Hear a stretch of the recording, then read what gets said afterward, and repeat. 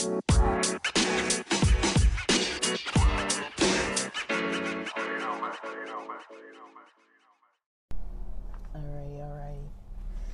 So I'm about to get headed to the beach to finish up this recording and other recordings because I realize I don't really feel like heading home quite yet.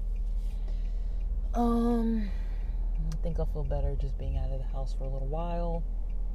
So that's what I'm gonna do, is be out of the house for a little bit. But I don't want to spend money and stuff, so here we go.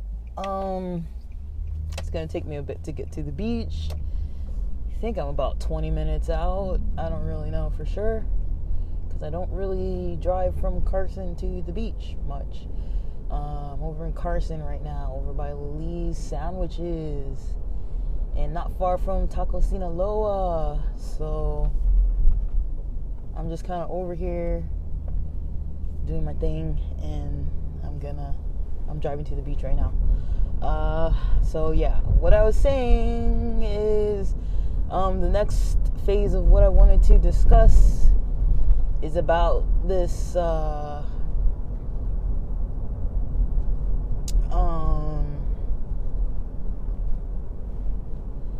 this issue that we find about,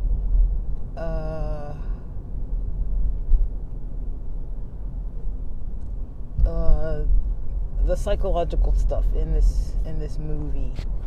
So, we're talking about the Pope's Exorcist movie on Netflix. So,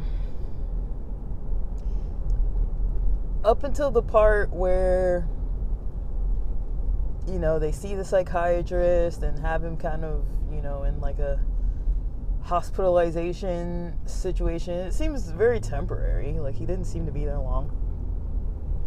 But they had him hospitalized, the young boy and the son. And so he's, nobody really knows what's going on.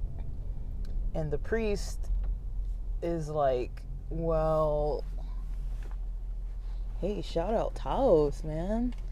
Got this Taos logo on the back of this VW. But yeah, anyways, let's focus. So yeah, they end up saying things along the lines of, that trauma opens the door for the devil or whatever it is to come in, because people are more vulnerable. And that was the part of the quote that kind of stuck out to me more than anything else, because they're like, well, the psychological treatment wasn't helping. All they did was give him a sedative that the mother used once, to my recollection, to kind of shut down the boy's extreme reactions to, how he was just kind of, out of control, basically. His possession had him out of control. They couldn't really shut him up. He was attacking, biting, grabbing, changing into other people, deceiving the priests. I guess there was something about, like, if you hadn't fully confessed, then, I guess you'd be more vulnerable to the demons that were possessing this boy, to be kind of like distracting you. And so there's a lot of interesting psychological and religious content to this movie that I was kind of like, okay, first of all, I'm not gonna say that psychology doesn't have a spiritual aspect to it, emotions, trauma, mood states. I do consider those to be spiritual things. I don't know if everybody does. Some people separate it out. I consider it to be spiritual in nature. I don't know what else I would call it, but I think sometimes too it can be related to like physical conditions. Like physical problems can cause mental problems as well. But it's usually combined, right? There's usually this, that's why they always have this biopsychosocial model, but it's kind of interesting that model doesn't have any, it doesn't contain anything about like spirituality, which I've always found a little weird, but I know how science gets when it comes to anything that's like otherworldly. They don't really want to talk about it, but I think that a lot of times in the psychology world, we do kind of completely ignore that. Now, as a person who lives in Southern California, as a millennial, and at the time that we're in, as psychology is becoming practiced more often with more people, more of the general public is kind of tuning in to kind of spirituality and tuning in to just thinking about things differently than the methods that we had thought about them before. Not necessarily that people might actually like, oh, I believe this now, or I'm like converting to some religion, or I'm like doing some kind of extreme measure. Like, it's not always like, okay, ever since the Rona, everybody's completely changed their perspectives and everybody's all like religious or practicing some kind of thing with a lot of meditation and all that. But you do hear that more. Like, I've noticed, from the time that I first got into the psych world, and because I started getting into the clinical side of stuff in San Diego, of all places, it's very much, there's a lot of importance placed on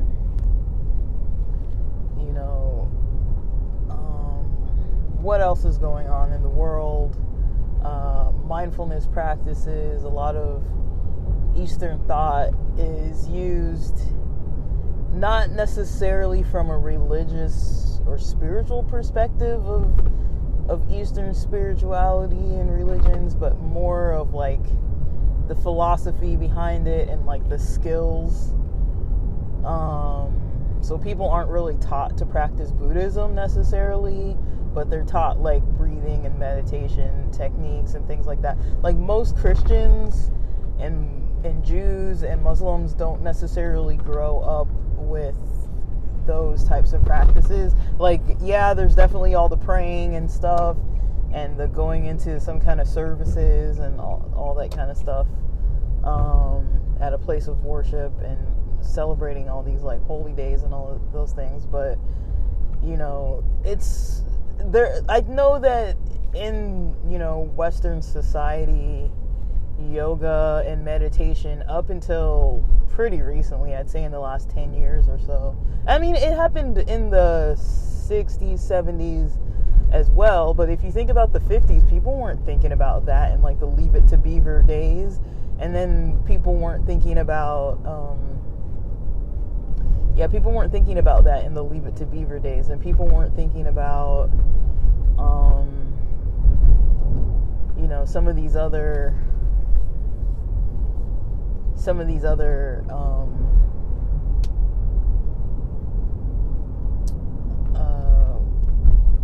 ways of discussing spirituality and different topics as such. Like, people weren't really talking about it like that. So people were talking about spirituality from like a mainstream Christianity perspective, and then there were kind of like the hippie types with the crystals and the new age stuff, and now there seems to be some kind of combined like psychological theory mixed in with like mindfulness practices and breath work. That seems to be more of what we see, at least out here in California, that in Southern California in general, like that's pretty popular, and it does help. It's like immediate skills that everyone can use for free at any time, pretty much. There's not really a lot of barrier to practicing it. You don't need a worksheet. You don't need the internet. You don't need your phone. You don't need a computer.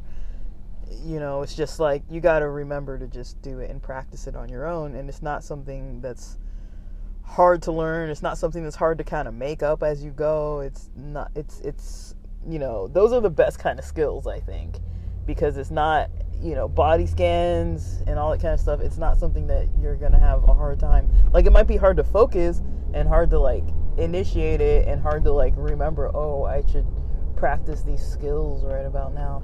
But I don't think it's hard to actually, like, do it. Like, it just might be hard to, like, keep on focusing or to feel comfortable doing it, but it's not hard to actually, like, oh, I'm going to sit and meditate, or I'm going to sit and, like, focus on my breath and stuff like that. So I think a lot of times, the Western Christian religion does look down on yoga and stuff like that, because they're taught that it's, like, demonic and all this kind of stuff, and meditation. Like, I've talked about this before, but I've heard, like, little sentences where people say, like, oh, like, if you open your mind during meditation and try to focus on nothing, that's when, Satan can come in and do whatever he's got to do.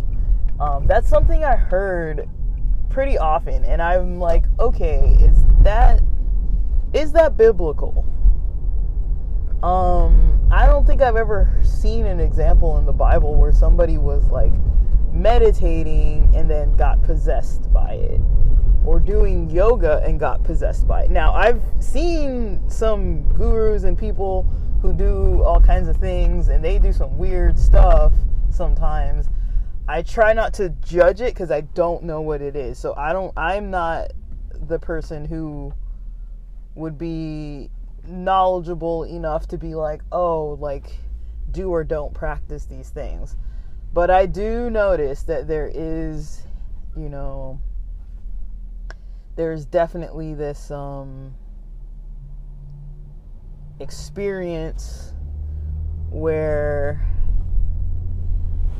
some of these people, they practice, like, okay, so people, I'm not trying to get off topic. I'm just trying to talk about what commonly happens in psychology and just taking it from what we actually do in the psychology field, like teaching people skills, and then how that differs from the actual religious and spiritual practices that some other people in Eastern cultures actually practice. So now I'm blanking. I think it was Sadhguru. He had this discussion with, I don't remember if it was Joe Rogan, but it was one of the best talks I've heard by him, where he was actually talking to someone who was actually challenging him more deeply on things, to kind of talk about, okay, give me an example of something that you do, like, what is the power behind the techniques and things like that. And so Sadhguru starts saying, it's weird stuff. He doesn't really like to talk about it with just anybody, because he doesn't want to be, like, grouped into a box of, like, weirdos, like people who are just strange, because the second you start saying stuff like, oh, I can heal or do miracles, or, saying that kind of stuff, people aren't going to take too kindly to that, and they're going to turn off to what you have to say. So that was what I wanted to hear, though. I was like, I want to hear what this guy has to actually say, because I've mostly just listened to him talk about, like, theories about different perspectives. I'd never, until that point, really heard him actually speak on what he does.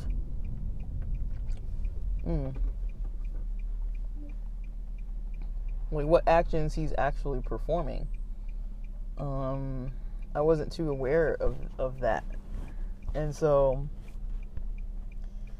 I heard him talking about stuff that it creeped me out. He was like, okay, like, he was talking about how, I don't remember how he gets into this state, but there's a state that he gets into that I guess there's a state where none of the doctors could figure out what was wrong with him, and he went to some place where there was some kind of supernatural occurrences that people had talked about, something related to the water or the mountain or something. I can't remember, honestly. This was like ages ago.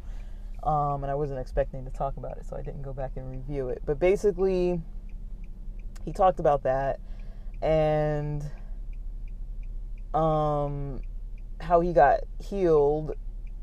And, I think it was Joe Rogan, because he was like, okay, well, there could be other explanations for the theories. And Sadhguru was like, nah, not really.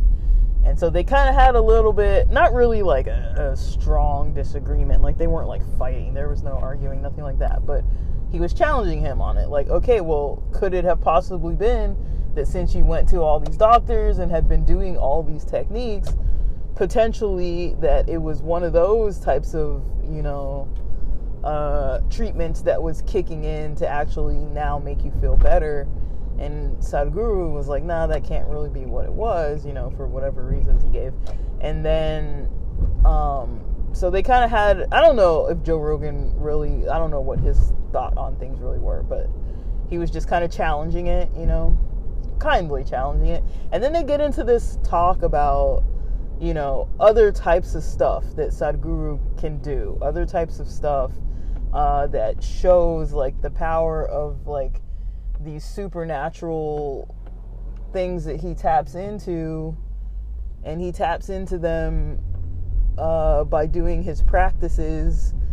And he mentioned, I can't remember exactly what he mentioned, but I think, and go back and listen to it, don't quote me on this, but I do think he mentioned being able to control the heat of a person. So he said that they put like a saucer or something on top of a person's like body. I think it was on their forehead or something. And they were able to control the heat of the person's body by the techniques they were practicing to be able to boil water. And they're like, well, we don't do it too long. Like, there's somebody who opts into being part of this experiment, and they don't really do it too long because they're like, we don't want to do any kind of damage to the person's human body.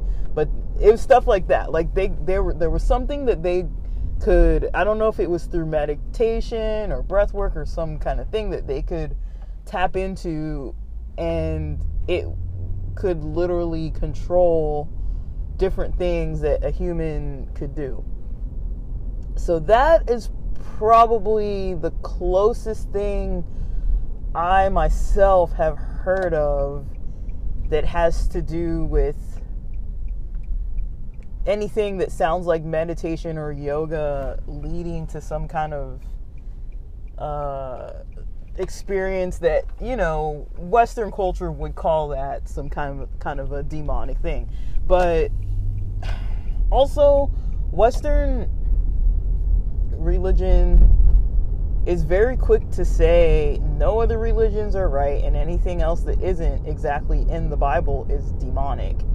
They're very quick to say that. And it's really hard to get away from that style of thinking when that's the way you were raised. So it's hard for me to be like, oh yeah, go ahead, dabble in all this stuff, because I don't know what it is. And I know that I myself have had experiences of all kinds when I've practiced all kinds of different things. Now, I can also say that I think, I don't know if I would go as far as to say I've been like possessed necessarily, but I would say that I've had time periods in church environments where I've been like really bitter and angry, and not about anything immediate that happened. Like, I can tell when I'm like tuned into compassion and tuned into love and those types of things. And I've had times where I've been tuned into, anger and gossip and all kinds of things that I would be like, that's not Christian-like, but I don't think I necessarily was getting there from like doing meditation or anything. I don't know what, but it's like, I would say that the closest thing I would say is, if I don't have a self-care routine that I'm practicing and I'm not like actively going about my days with, just like this active,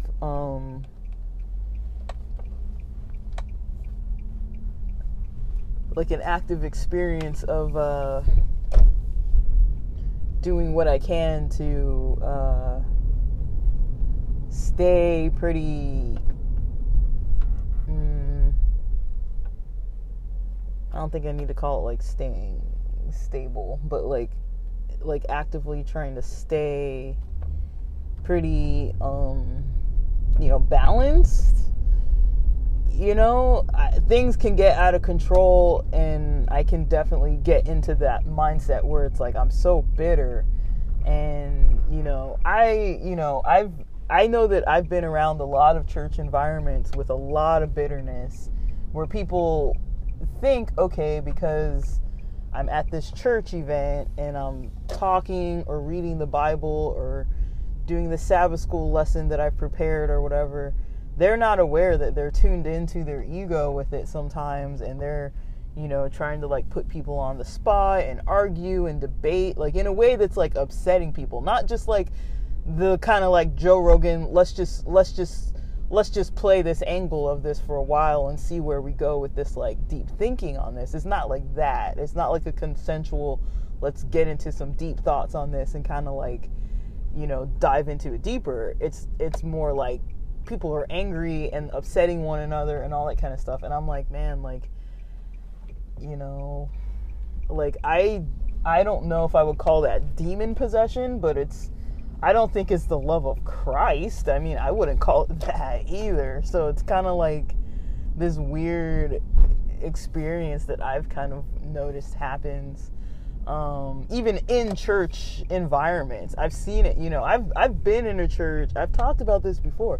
I've been in a church where, as a collegiate group, we were trying to play some new music, some music in a service, and our church group was joining into this other church group. So the church that I was raised at was very open-minded in a way compared to all these other churches that were very like old school, kind of like, in their thinking and in their actions, just very old school. Not that there's anything wrong with old school, but it created tension. That was the issue. It wasn't so much that, there were people who were old school. The problem was that their mentality created tension, and, they were very closed-minded. So it almost reminded me of that Jesus hippie movie that just recently came out. Whoa. Okay, I'm at the beach, and it looks real weird. Wow. The color's different, and the tide is really low. This is really weird looking. This looks really strange, guys. The water's got like this brown tinge to it. These browns. It's not like its usual like dark green. And the waves aren't as big. Like they're all breaking on the sand pretty much, which is not normally how it is. Because usually this is a beach where people surf. You can't surf with the waves breaking on the sand. This would almost be like a good skimboard day, honestly. Yeah, this would be a good skimboard day. There's like no sets. They're all the waves are just breaking at the shore. That's really weird. I've never seen that before. I've never seen this beach look this way. Anyways, let me stop talking about that. So, okay, so yeah, the experience that I'm talking about is, with this church that I was a part of for so many years. I talked about it before. Imagine you're sitting in a church. You're let's call it 25. I don't know how old I was, and at this point in time, had never really thought too much about, like, not going to church. Was pretty gung-ho about it. Still into the traditions of it all. Still going. And, you know, we had a team that played praise music once a month because we were the collegiate group. And I don't think we had a whole praise team set, but I feel like our collegiate group had a special music. Or maybe we had 2 songs to play. Like, maybe we had a special music and a closing song or something. I don't think we had the whole set. Like, we didn't play the whole time, I don't believe. So we get there.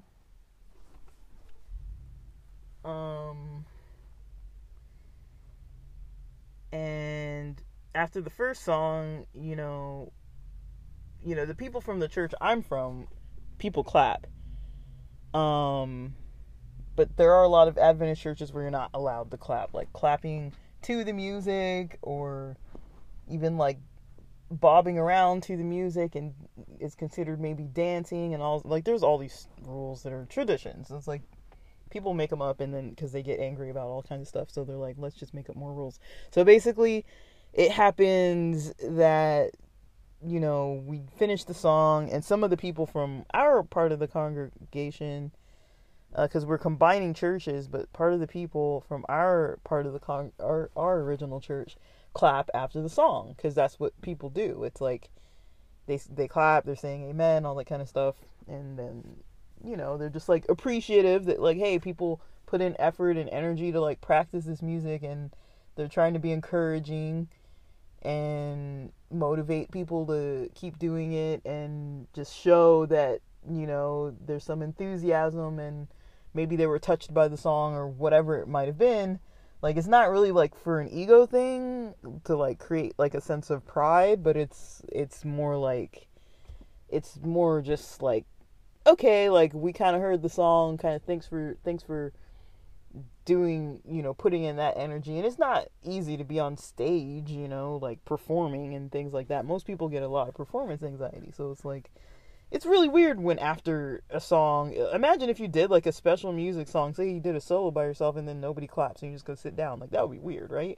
And so it's like, it's just kind of more normal to clap after some kind of thing. And so, you know, I grew up in a church where they did that, and so nobody really thinks about it. Like, we already know there's no drums, we're not gonna be clapping in this church, like when the song gets, like, pumped up or something and people kind of clapping on the beat, like, there's none of that. Like, none of that was happening, but it's like, just after the song, people clapping. So a lady stands up in the back of the church and is like, I don't remember exactly her words, so I don't want to, like, mess it up, but I think she's like, this is God's house, or the house of the Lord, and, like, you shouldn't be clapping, and, like, blah, blah. Like, she goes on, she says, like, 2 or 3 sentences, but she's loud, and we're on the stage, and we're like, oh, like, that creeped me out. I was like, what is this lady doing? Like, what's up with her, you know? Like, why is she so weird, you know? That's weird, right? Like, it almost doesn't matter what's, you know, happening at a church, you know? For somebody to yell out in the middle of the church, if it's not something that's, like, completely wrong, you know what I mean? It's like, it's a tradition, you know? It's not like a biblical, you know, thing to, like, not clap or whatever, like, or to not play drums or whatever. Like, that's not what it is. And so it's like, I don't understand how people get so bent out of shape. And then the next time around, you know, because I think we did 2 songs. To my recollection, we did 2 songs. So I feel like we did a second song at some point. And then, on purpose, our group, there were, like, quite a few, I know who they are, but I'm not going to say who it is, but some of our parents and the people who, you know, whose houses we would hang out in, they decided they were going to clap for us again. Now, that was kind of like a different kind of clapping. It wasn't like, oh, we didn't know, this is just how we do things. They knew that this lady would be upset about it, and they did it anyways. And I was like, oh. And I think she yelled out again, but I don't really remember. And then people were kind of like, I kind of heard after that, people were like, she's kind of that way. That's kind of the way that she gets. She gets like this. And I'm just like, that's weird that there's somebody in a church that just like stands up and like screams about stuff. You know, it just kind of gets a little bit unhinged in the middle of the service. And she's got a reputation for this. I'm like, huh. You know, that's weird. And there's stuff like that. So it's like, there's stuff like that where I would be like, I question. I don't know this lady. I don't even know her name. I don't think I could even point her out. All I know is that it was a woman that was from the more conservative side of that church. She was from the original church building where our church had been renting from this Baptist church on Saturdays, because they don't use their church on Saturdays, and we had combined to move in with them because their congregation was so much smaller and ours was big. And you know, it became a money thing where it's like they were a really small old congregation that couldn't keep up with the bills because they've got this nice property that's near the beach, and they're very conservative with the organ and the hymns and all that kind of stuff. And then we had our pastor, who's, you know, known for wearing Hawaiian shirts and, you know, has drums in the church, and at that point, like a young church, and very enthusiastic and open-minded compared to them. And so we already knew there was going to be culture clashes coming up, but, you know, we didn't know what it was going to look like. And then we kind of noticed at that point what it would look like. So to me, that was really weird. It was just really strange to see, like, that kind of experience. It's not the only time I've seen something like that where somebody was so bitter and angry that they're just, like, speaking like that. And I've had experiences, not where I was, like, standing up in the middle of a church screaming, but it's like, I've had experiences where I was in a group full of pastors. And I've talked about this, and I'm not going to talk about it too much, but I've talked about this, and I remember we were talking. It was supposed to be, like, a conversation. And right before this happened, you know, certain of us were chosen to come and be part of this. It was basically a meeting of pastors and people that were kind of like in almost leadership roles or volunteer roles, that were set to kind of approach the church leaders. And so it was kind of like a, you know, there was like sermons going on that we would listen to, and then, or like prompts going on that we would listen to, and then amongst the table of us we would discuss. And one of my kind of friends, like someone I knew from the church, couldn't go, so I ended up taking her name tag and then being part of the group, because this was in San Diego, and I was in San Diego at the time. And so the pastor, you know, we're pretty friendly. Like we shared a lot of the same spaces and time together. Like, he'd let us hang out. I was part of a group of people that was friends with him and kind of hung around his house and stuff like that. I wouldn't say that, like, I mean, me and him weren't like homies like that, but like, you know, we kind of like hung out. We were like casual. Like, I kind of had a lot of friends like that it's like, I would identify them as friends and call them friends and friendly, but, you know, we weren't like in communication always all that often, but we also weren't like, it was just, you know, whatever. So yeah, we kind of just chilled. And then but yeah, good relationship with him. But yeah, we basically we talked, and we were talking, and I remember, I don't know what it was, but he did tell us, he's like, don't let these people off the hook, you know, don't, because they want to take it easy. He's just like, because he was one of those pastors that, you know, he was young and people already had it out for him because he was serving meat in the church and doing all these kinds of things that other people weren't okay with necessarily, even though, again, it wasn't against the Bible, it was against traditions. And the Adventist church has a big problem with people breaking their traditions. It doesn't matter what the Bible says. And so I remember just being so mad. I don't know why I was so mad. Probably because I was,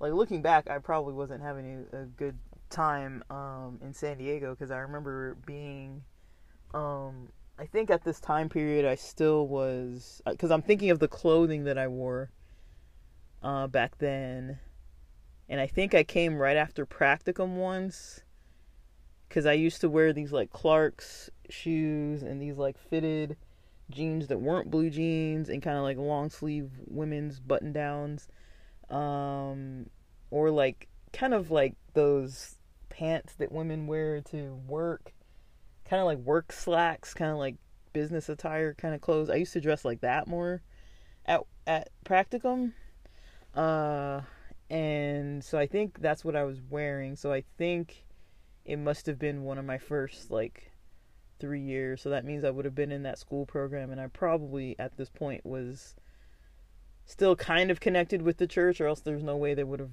like contacted me to come do this. And then it was probably during the time when I was like having that supervisor that was just a total jerk. So I remember being, I don't remember the details, but I just remember being so bitter and being like,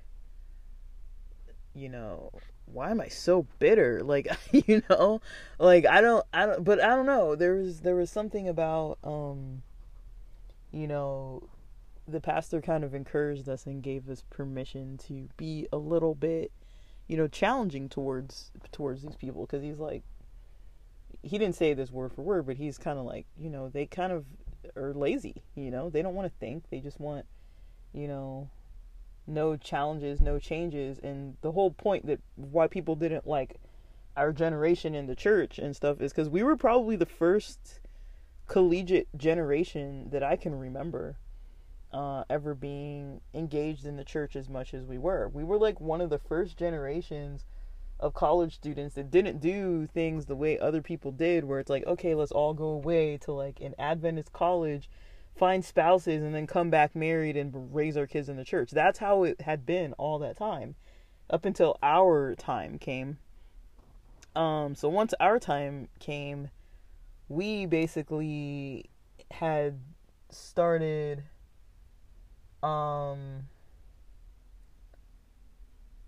to do things a little bit differently. Once our time came, the economy was different for us. A lot of us weren't really into the Adventist schools because of they cost at that time they cost about as much as an Ivy League school if you were paying out of pocket, and the quality of the school is not that of Harvard. Like, they're not that great. Like, they're good. Like, I feel like any university for the most part is going to be decent enough, but it's like, if they've got like a medical school there and all this kind of stuff, and you can get like, higher degrees, it's probably a decent enough school to get to that level where you have like all those accredited degree options. So they're doing something right, but it's expensive. And so a lot of us were like not really into the culture of like living our lives outside of the church like all the other Adventist groups were. Like, our millennial generation was kind of like, nah, I'm not really up for it, and this wasn't something that we'd have conversations about, but it was just like the trend of like what we were doing. So I think a lot of these older people, and I mean old, like retired, like congregations full of these retired people, fully gray hair, walkers, canes, organs, playing the organ, singing out of like hymnal books with like no technology. They didn't like have like PowerPoint set up, or they never played movies. It was nothing like that. It was just like a pulpit and the freaking organ and a microphone. You'd be lucky if somebody had an acoustic guitar. It was usually just piano and organ and people singing with their voices, and they kept it real simplistic, which is fine. I do like that traditional style. On very rare occasions, I'm like, I kind of want to go. Like, I remember being in church, like, on occasion where we would open up a hymnal and start singing out of the hymnal. And me and some of my friends, we loved it. We were like, yeah, I love these songs. Because they were longer. They made you think, because we were like, I don't even know what the heck the song is about. Because it had all these weird kind of phrases in it. And you're like, what does that mean? And it sounded funny. Like, they kind of had this weird, like, Irish drinking song kind of sound to it. And we get all enthusiastic about it. It's like 7 verses of this long ass song, that we'd be just like, singing along to it. But it's like, it was rare for us because we didn't sing hymns like that. But we kind of knew them because we grew up like, you kind of, and it has the notes, so you can like follow along. And even if you don't really know it, you can kind of figure out the melody. After you're like 3 or 4 verses in, you'll probably have the song melody down and the chorus and everything too. You just have to get the verses in, and you can read it out of the book. So it's like, there was something about that I liked, and a lot of my friends really enjoyed it too. But it was just really ridiculous, and we were really funny about it. But yeah, like I do remember our generation just doing things so differently and not really. I don't think we were like consciously doing it this way, but it just unfolded that, because I remember having these conversations with these pastors all the time, and they're always like, your generation this, your generation that, you guys are never in church and all. And we're just like, well, why the hell are we supposed to come here? Like, what are we supposed to be doing? You don't give us leadership positions, and you just kind of crap on us all the time, or just like, you treat us like kids. And everybody treats us like crap who's older, because they're like, finally, we have an older status. And then we're like, but we are adults. Technically, we're the age of adults. But you still treat us like kids and make us go eat at the back of the line and like sit at separate tables. Like, you guys can sit outside. The adults sit inside. You guys have to clean up all the tables and the chairs because you're the kids. And it's like, yeah, but I'm like 25 years old. I'm not a kid. You know what I mean? So it's kind of like, they would still treat us like kids because we were the youngest people there, but then also they would wonder why we didn't want to stay when there wasn't anything for us to do. And it's like, well, once in society, once you start passing certain milestones, you graduated high school, maybe you finished your undergrad, or you're getting into like a bachelor's program and you finished your lower division classes, starting some upper division, you start getting a little bit like, when you're a productive person, you want to, even if you are part of a religion, I think a lot of people in religions don't like to take a passive role. And a lot of my generation didn't like to be just passively, okay, I'm just going to, come here, sit down and listen, and then, ignore all my friends out in the community, because we were also a generation that didn't only have Adventist friends. We communicated with other people, which they also didn't like for us to do that, but we did anyways, because that's kind of how our generation worked. They didn't like us talking to these other people that didn't have the same traditions because it was a risk. We'd bring our friends to church and they didn't like it because they didn't know the rules, so they'd be like smoking cigarettes in the parking lot or like talking about stuff that the church might not find holy enough during potluck or whatever. They'd be like, how are they having this conversation with all these people? And like, they didn't like our friends. They didn't like anything. So we're just like, well, why the hell would I come here if you guys don't even seem like you want us here? You just want us here so you have something to complain about, really. They wanted the drama. But, that was the conversation that, like, when the pastors wanted us, they're like, okay, real talk, like, what's going on? Like, why don't you guys show up? Like, we did go to church, though. We went to church all the time, but they're like, why is it that this generation of, when people hit this age, they never come back to church? And I was just like, honestly, why the hell would we? Like, what are we getting out of it? We don't go out on Friday nights with our friends from college or friends from other work situations because we're like, oh, I'm so committed to this religion. So we don't go out and we do what the religion says, and then nope, we're not getting anything out of it. They're not giving us anything. The community of the church wasn't, providing like safe spaces for us. We didn't even have a collegiate class at a certain point. It was like, the primary and junior. It was like primary, juniors. I think there was a high school class, and then after that, there were these married couples classes. I think there was a Filipino class. You could join any of the classes. There's a class for like newlyweds. I can't remember if there was a class for people who had like young kids. There was a women's group. There was a men's group. And other than that, we didn't have anything specifically tailored towards our needs or our culture or anything that we kind of could gel with. It was just all these people that, we weren't really too connected with, that didn't treat us very well either. They would kind of bully and tease and all that kind of stuff, and we kind of weren't into it. We're just like, well, I'm not really into this style of like doing things. But we did have some pastors that listened, and they're like, you're right. There is nothing for us here. There's nothing for you guys here. Because I remember it was our youth pastor that, once all of us got out of youth and were no longer in high school, and we had all graduated, and we were still going to the youth meetings because we're like, well, there's nothing else to do. And he was the one where we're having this conversation. He was like, well, I hope that once I move, you guys don't all leave, and stop coming to church. And I'm like, well, why would we stay? Because if he leaves, we have no community. Like, we're just gonna be stuck with these old ass people that don't respect us, that don't treat us well, that try to like crap on us in a way that they just take advantage of their power because they're in a role at church and they know you have to listen. Like, you're not gonna like be fighting with like the deacon or whatever. So it's like they take advantage of their position of power. Because it's a religion too, so it's like you kind of have to be extra respectful. It's not like it's some public school PE teacher or somebody that's like, if you kind of like, I'm not saying cuss them out, but if you kind of talk back to like your PE teacher, like, you're not going to get in as much trouble as if you talk back to the deacon, you know what I mean? Or if you talk back to like the pastor's wife or something like that, you know what I mean? It's like, there's certain people that you're like, I can't really have this argument and then have people thinking very highly of me. They're gonna be like, you're a problem maker, you're a trouble starter kind of thing.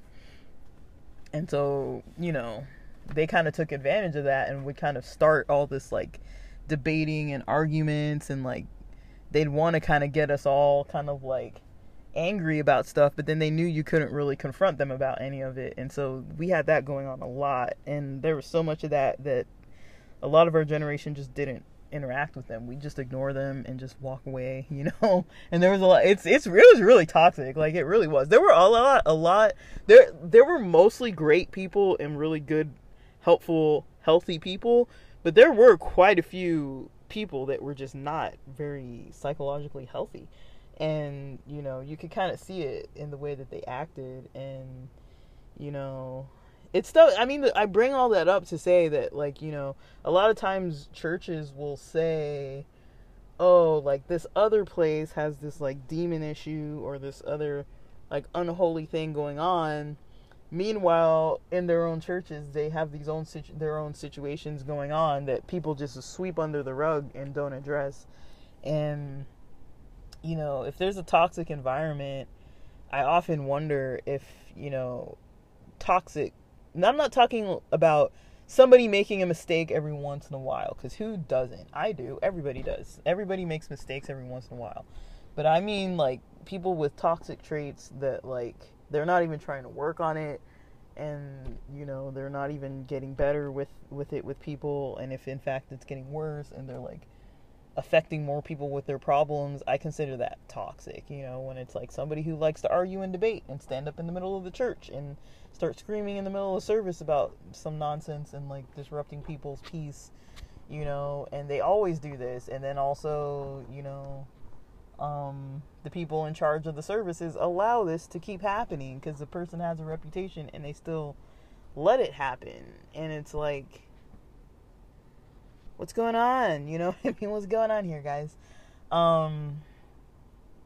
So yeah, I definitely witnessed a lot of that kind of stuff. And so, I've always kind of had it in the back of my mind and wondered,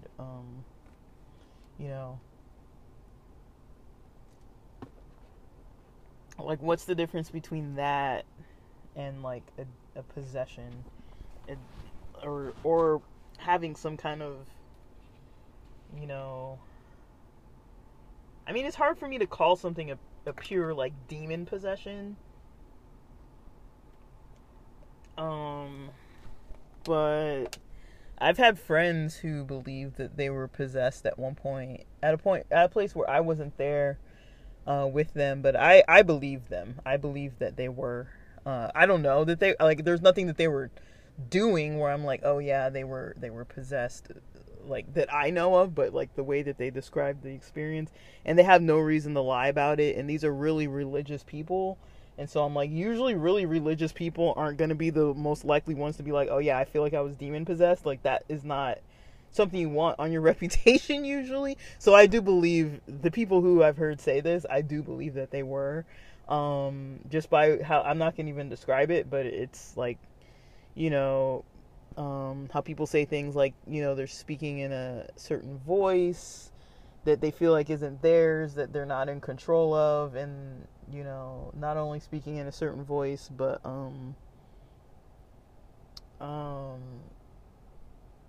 you know, yeah, speaking in a certain voice and like feeling like contorted and eyes rolling back and that kind of stuff. That was just like some of it. And this is during like a prayer camp. Like it was like a deeply spiritual, religious type of, not camp, not like summer camp, but it was like a retreat of some kind. And then that was happening. I do believe that potentially that is what that was. And then the people that I knew that were praying, you know, they were learning. It was basically to learn how to pray more deeply and stronger. And that would make sense to me that like, hey, if Satan's going to be trying to pop up anywhere, why not try and pop up at, you know, a religious youth place. And I think at this time, my friends who experienced and witnessed this, I mean, these are like kids of pastors and things like that. These aren't just like, it wasn't like the friends that were like, oh, maybe they were like tripping off acid and then like went into this prayer. It wasn't those friends. This was the people that, and I'm not saying that like pastors' kids aren't touched by demons and stuff like that. I'm just saying, you know, these aren't the kind of people that would likely try to like, there's some other explanation where like they might have been on something or whatever, like their household and their lifestyle, they actually tried to be very religious and upstanding, and I did notice them completely change after that retreat, and a lot of those friends are still quite religious, not necessarily in a bad way, like I don't know, it's kind of weird when you've grown up with people since you were like 5 years old. It's like you've all grown up together, so it's like it's hard for me to like see my ultra religious friends as, and like I don't really bring them around my other friends because of how they are, but it's like I kind of understand that part of the culture because I lived it and I lived around them and we had sleepovers and hangouts. Like these are people I saw almost every day of my life for decades, and so it's kind of hard for me to be like, yeah, I don't really believe what they said, or that they would have a reason to lie about it or anything like that. And even the impact that it left on them even afterwards, for years after, that to me is also a sign that I'm like, oh, it wasn't just like, oh, I just wanted to be popular at school and tell people this story, and you know, like it kind of makes you seem like a weirdo. It doesn't really make you seem like popular. Even at a deeply religious school, people aren't really trying to be like, oh yeah, guess what, I got possessed recently. Like people aren't like really interested in that kind of talk. So yeah, I kind of noticed it. I think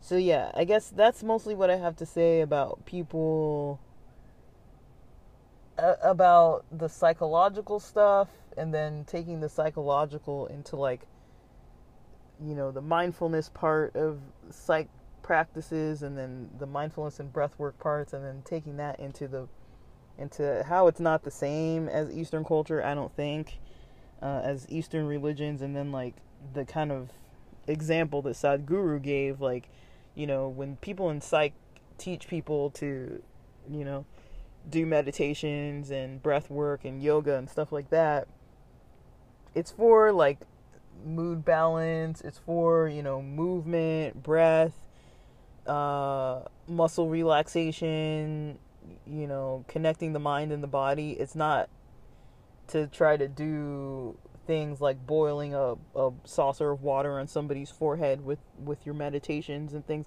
Like, people aren't really taking it to that level. It's something else. So I don't really know how connected those things are, and that's something I would like to try to find out. But it's really hard to kind of study because it's creepy stuff, and it's really hard to kind of sit and be like, oh yeah, I want to, like, really like engage with all this content.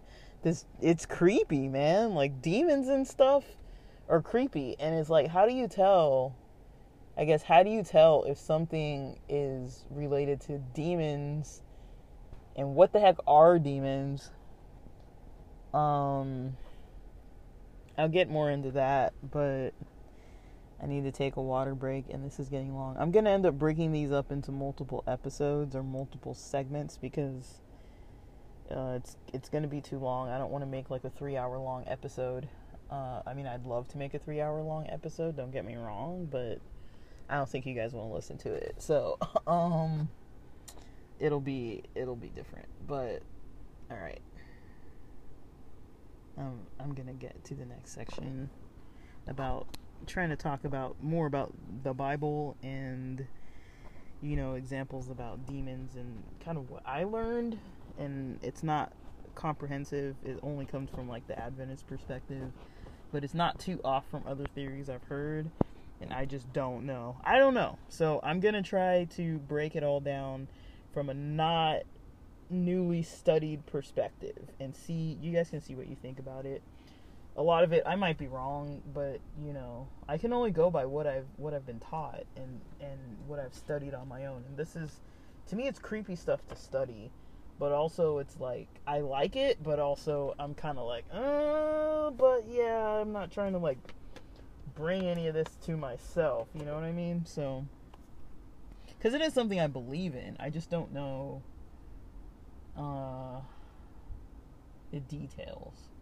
So, okay, and we're gonna get back to a little bit of talk about that movie, The Pope's Exorcist, and then so maybe go through talking about what parts of that movie have something relevant to the Bible, and then kind of what the Adventist religion kind of teaches about demons and like the combination of things like demon, Satan, and the Bible, and like demon, Satan, and not the Bible, demon, Satan, and the devil, that kind of stuff.